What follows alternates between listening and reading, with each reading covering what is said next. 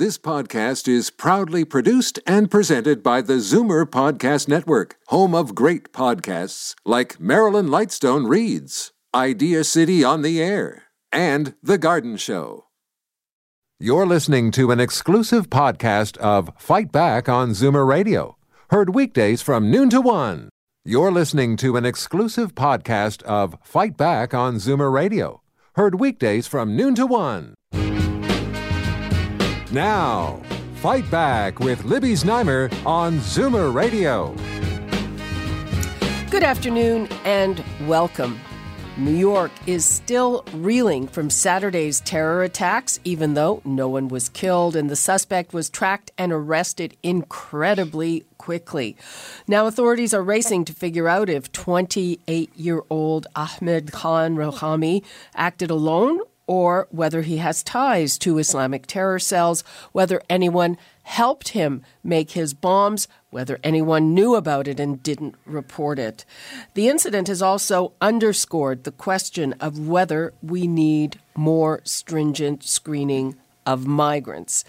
We want to know what you think. The numbers to call, 416-360-0740, toll-free 1-866-740-4740. Right now I'm here with terrorism and security expert Ross Mclean. Hi, Ross. Good to be with you, Libby.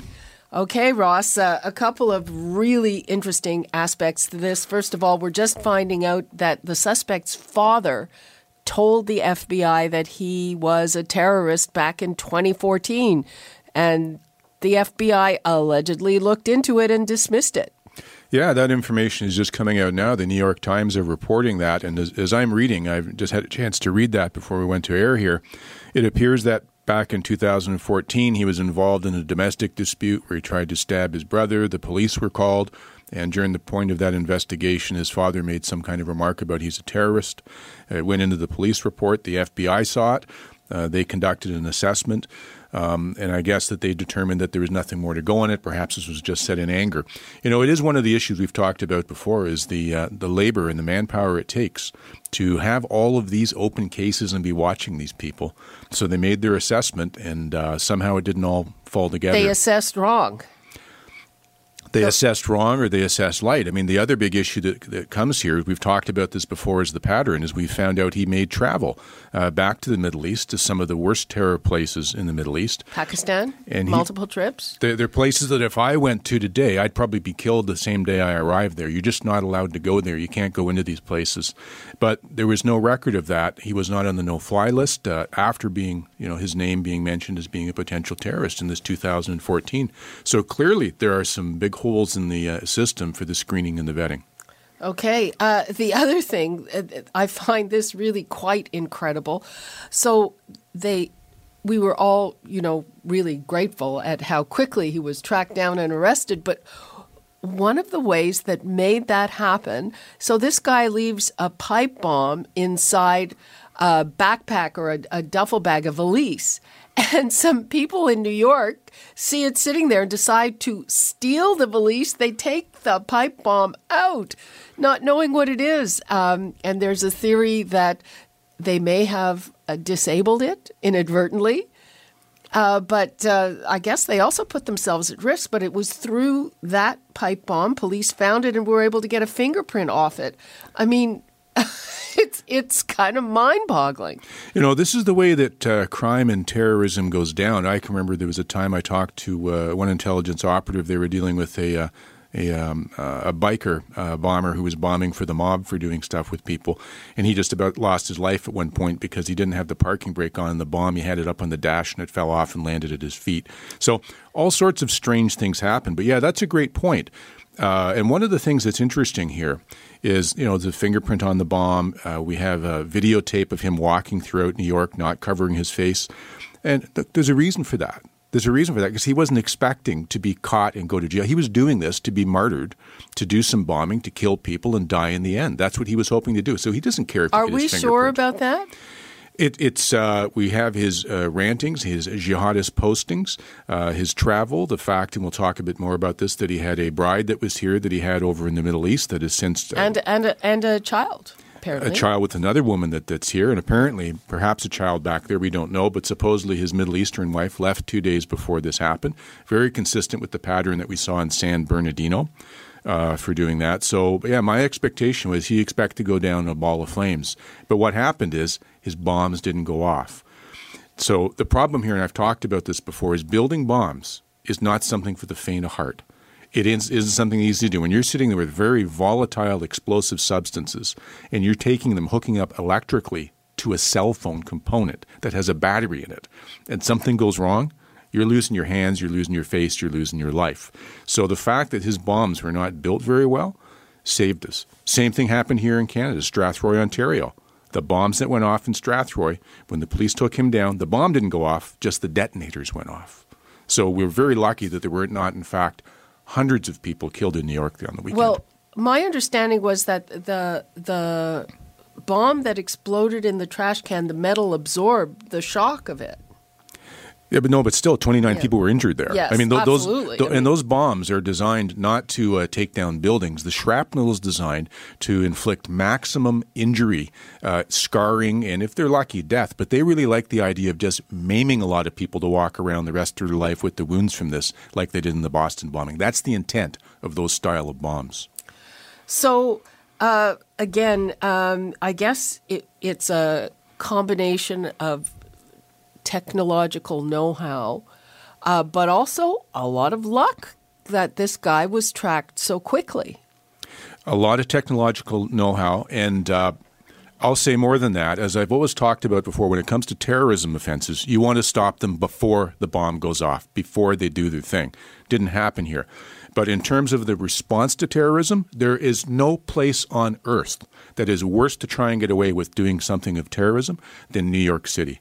The technology that they have there, the systems that they have, the knowledge base they have there, the manpower, I mean, it would be just almost impossible. In fact, the other morning, I put a post on my Facebook page, Crime, Power, and Politics, if listeners want to go there. About 3 hours before he was arrested, I said, I'm confident they'll have him before nightfall. And they got him a few hours later because that's how tight the net is down in New York. Very, very tight. Okay. So is the leak or the looseness in the FBI and in the tracking of the terror suspects? Or, I mean, where is the problem here? Well, where I'm seeing the problem is exactly there. It's the travel, people who come in from countries that are involved in terrorism, where those places take place, from those areas. We don't do a good job of tracking them. We bring them in without being able to vet them very well. And you can't vet them very well because there isn't backgrounds in many of their countries to be able to confirm who they are. We know that even with ISIS, one of the things that they did was they took over the ministry for where the passports were made. They had all the passport-making machinery, so everything would look valid. You don't know who they are. The people get over here, and once again, the big thing we're finding here is the travel back. Once they decide that they want to get radicalized, to travel back to these areas to go learn to take how to do the shooting and the bomb building. We saw it with San Bernardino. We saw it with the Boston bombing. They made their travel over to that area, and we're seeing it with this New York bomber. Okay, so I guess the question is, do we have to be more stringent and have different requirements? And I'd like to open this up to our callers.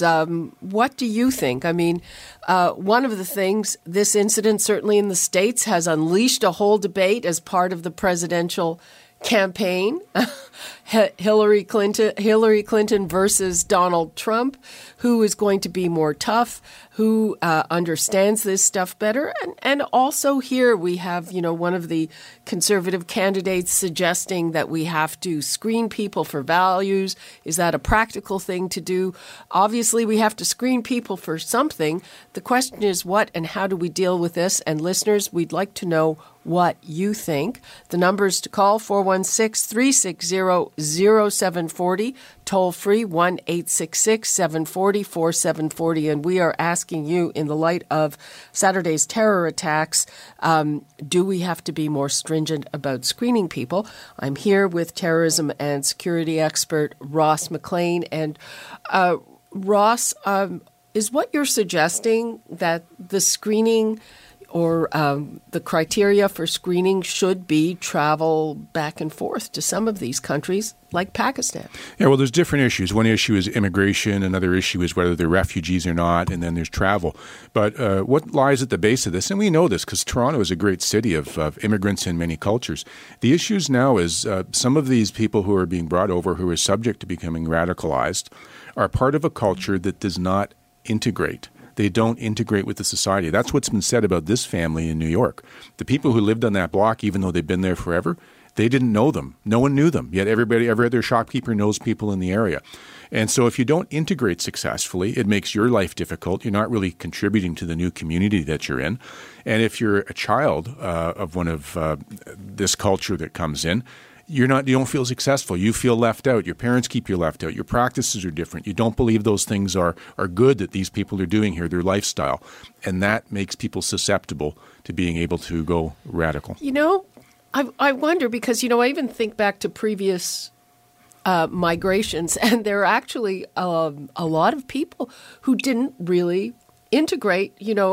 I have friends who are Italian or Portuguese, and their mothers never learned to speak English, but it was but the children did, and things like that, and the children get along, and we loved our Italian friends when we were growing up. We loved our different. There's been different migrant waves all the time coming over. The Danforth is proof of that. It's been owned by the Irish, by the Italians, by the Greeks, by the East Indians. I didn't know about the Irish. Oh yeah, but the Danforth is a history of it, and people get on there, and you come and you assimilate, and you work, and you take on the values, and you help build this country to make it great.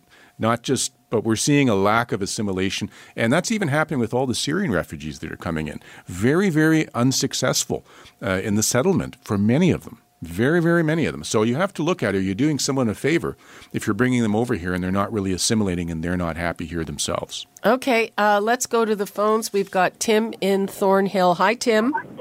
Hello, how are you? Fine, how are you? Good, thank you. I agree with your speaker. I honestly think that we should check these people for their values, and if they, it seems to me, and it may be just what I hear on the media, but it seems that they do not want to assimilate with us, and I don't know that they ever will. It seems that the teachings, even to the young people, are that.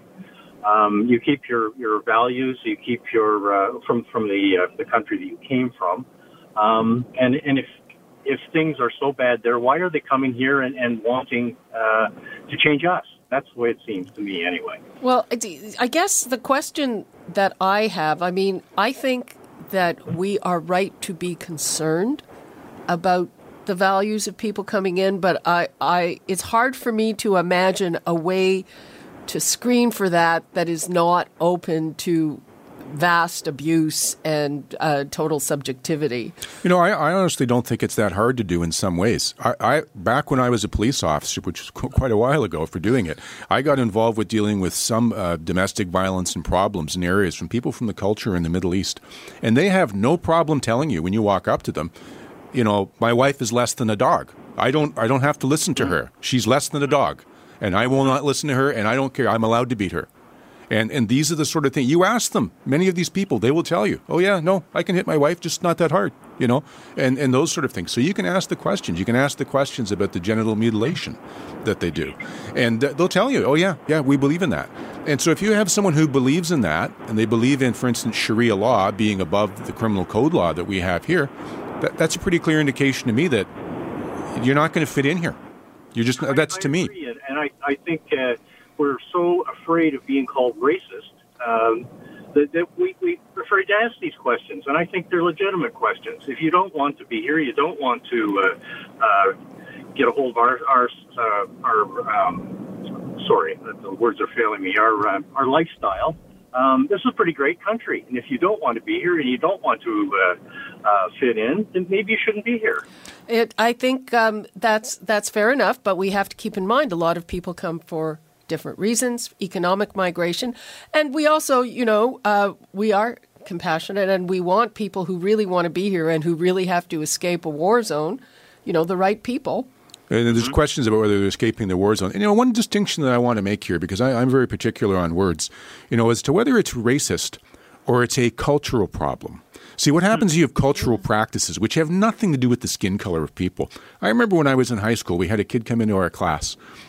White kid, tall, skinny kid, great kid. He was from Trinidad. He talked like a Jamaican guy. I'm like, you had to open your eyes and hold on.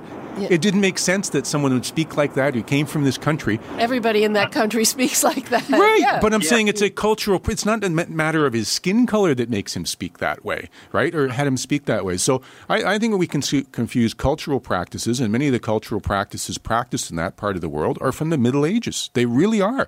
And they don't fit well with the current society we have. Okay, Tim, thanks a lot for your call. All right, thanks very much. Okay.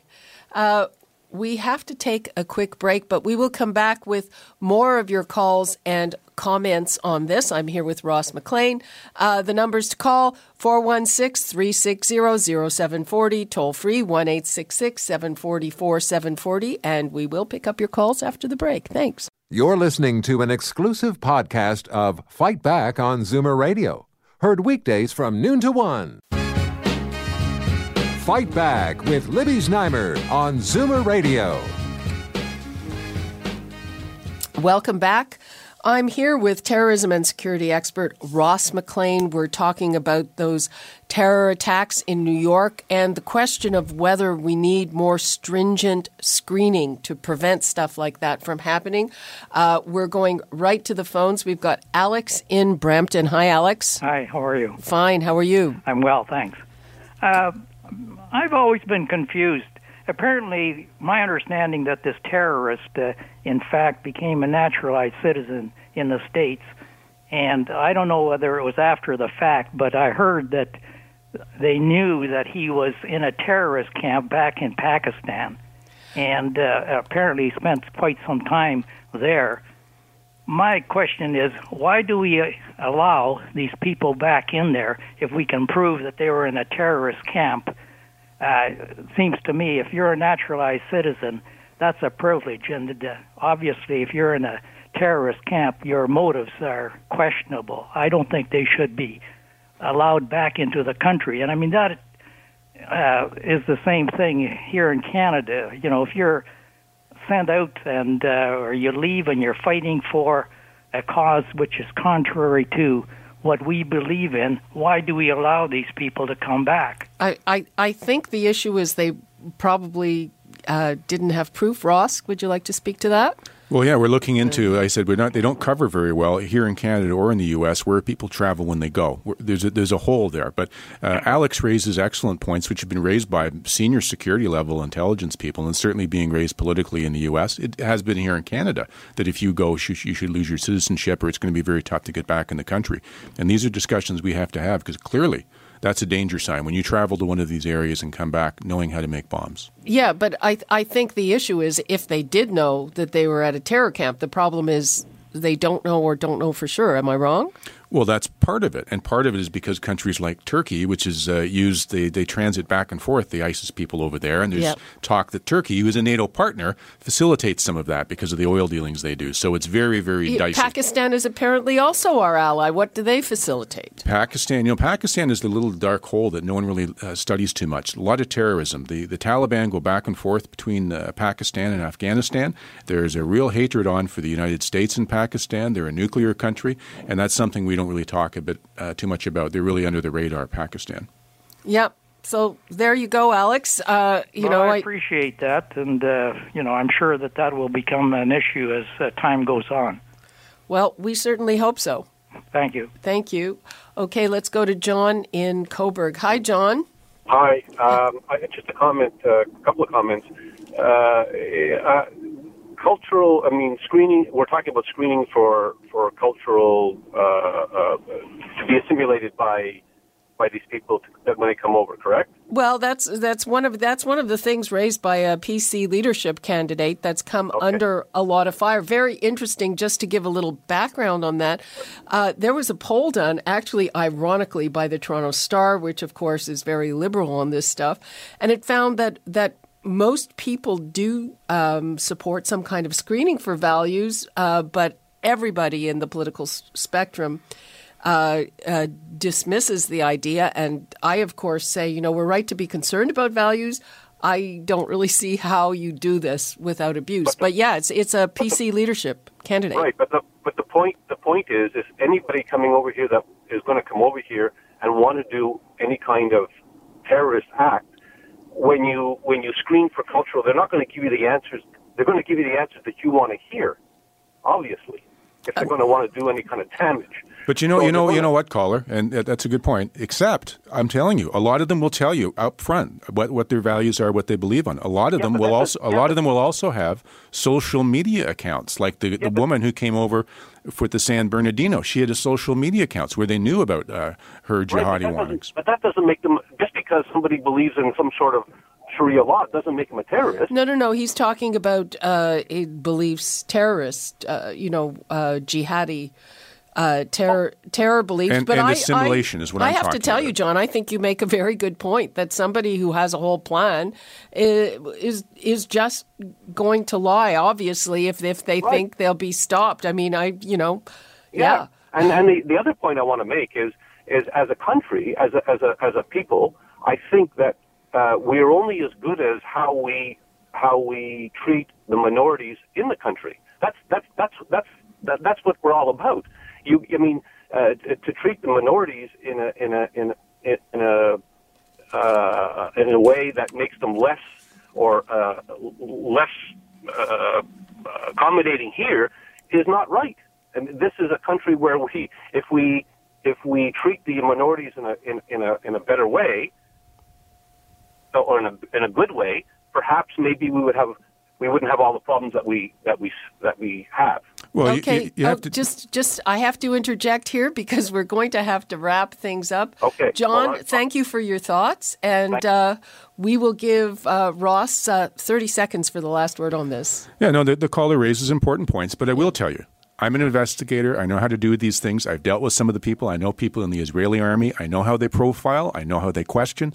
People can lie to you all they want. You can find them out. And this is just a part of the process of making sure they'll be successful here. But I think this is something we all need to keep our eye on, so it was great to be able to discuss it here on the show today, Libby. Okay. Great to be able to discuss it without too much political correctness. Ross Mclean, as always, thank you so much. You're listening to an exclusive podcast of Fight Back on Zoomer Radio. Heard weekdays from noon to 1. You're listening to an exclusive podcast of Fight Back on Zoomer Radio. Heard weekdays from noon to 1. You're listening to an exclusive podcast of Fight Back on Zoomer Radio. Heard weekdays from noon to 1. You're listening to an exclusive podcast of Fight Back on Zoomer Radio. Heard weekdays from noon to 1. This podcast is proudly produced and presented by the Zoomer Podcast Network, home of great podcasts like Marilyn Lightstone Reads, Idea City on the Air, and The Garden Show.